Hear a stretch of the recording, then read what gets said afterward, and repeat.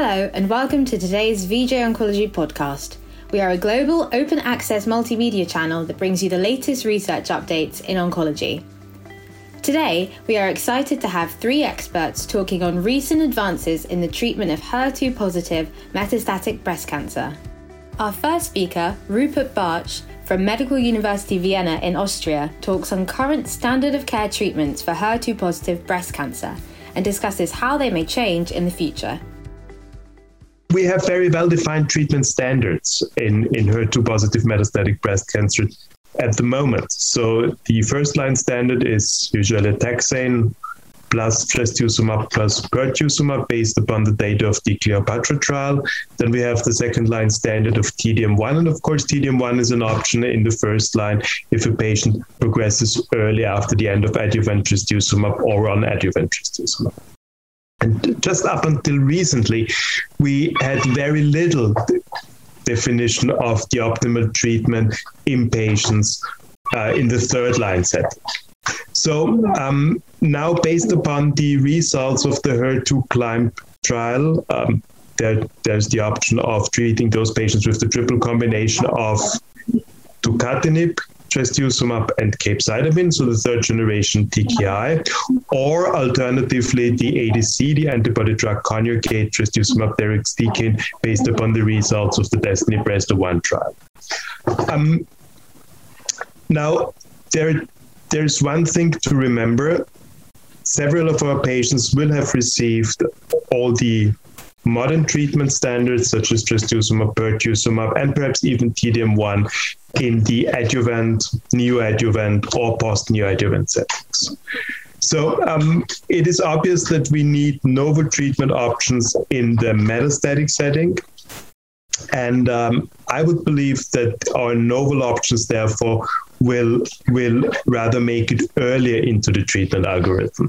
And indeed, with the DESTINY-Breast03 trial, we have already seen that TDXD is superior to T-DM1 in the second-line setting, and not just a little bit, but in fact, the progression-free survival was tripled from around 6.7 months to 25 months. So major improvement, obviously, in this subset of patients.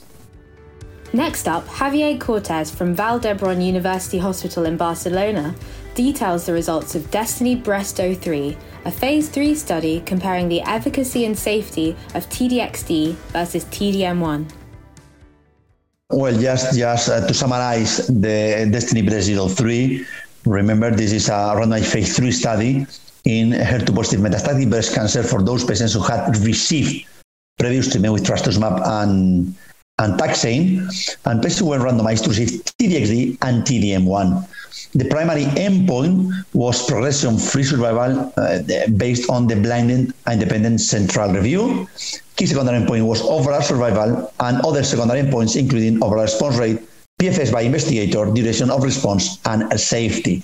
So going back to your question, going back to the results of the study, the primary endpoint was clearly met. The hazard ratio for progression-free survival was just amazing. Hazard ratio 0.28, highly statistically significant, p-value 7.8 by 10 to minus 22. Median PFS was 6.8 months with T-DM1, and it was not reached with TDXD. Nevertheless, the 12-month PFS rate was 34% compared with 76%. Overall response rate was amazing as well. It was 80% in the TDXD group compared with about 34% in the T-DM1 group. And of interest, 16% of patients did have a complete response.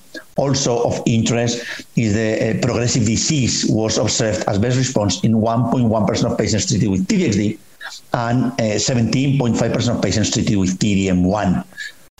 Overall survival, hazard ratio 0.56, p-value 0.007. Of interest, 12-month overall survival rate was 94% with TDXD, 86% with T-DM1.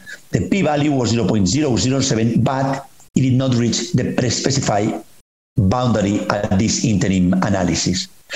Lastly, regarding adverse events, I think that in general speaking, grade 3 or higher adverse events were quite similar.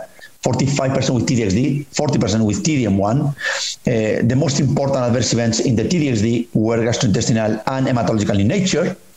But I would like just to review quickly the ILD pneumonitis, an adverse event of special interest with TDXD.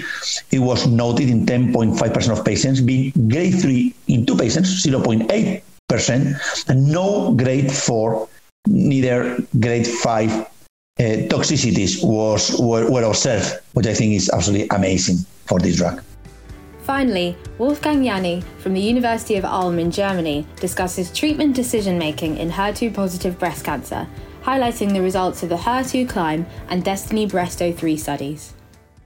Well, during the symposium, we talked about the HER2CLIMB study, a prospectively randomized study for patients with HER2-positive metastatic breast cancer with prior treatment with trastuzumab, pertuzumab, and TDM1. Patients were randomized between tucatinib, a novel tyrosine kinase inhibitor, in combination with trastuzumab and capecitabine versus trastuzumab capecitabine alone. And that study showed a significant benefit in progression-free survival and also overall survival, favoring the combination with tucatinib. This was true both for hormone receptor positive and hormone receptor negative patients. So in my view, and this is how we say that in our German guidelines, the combination with tucatinib is the treatment of choice after pretreatment with dual blockade, trastuzumab, pertuzumab, and also TDM1.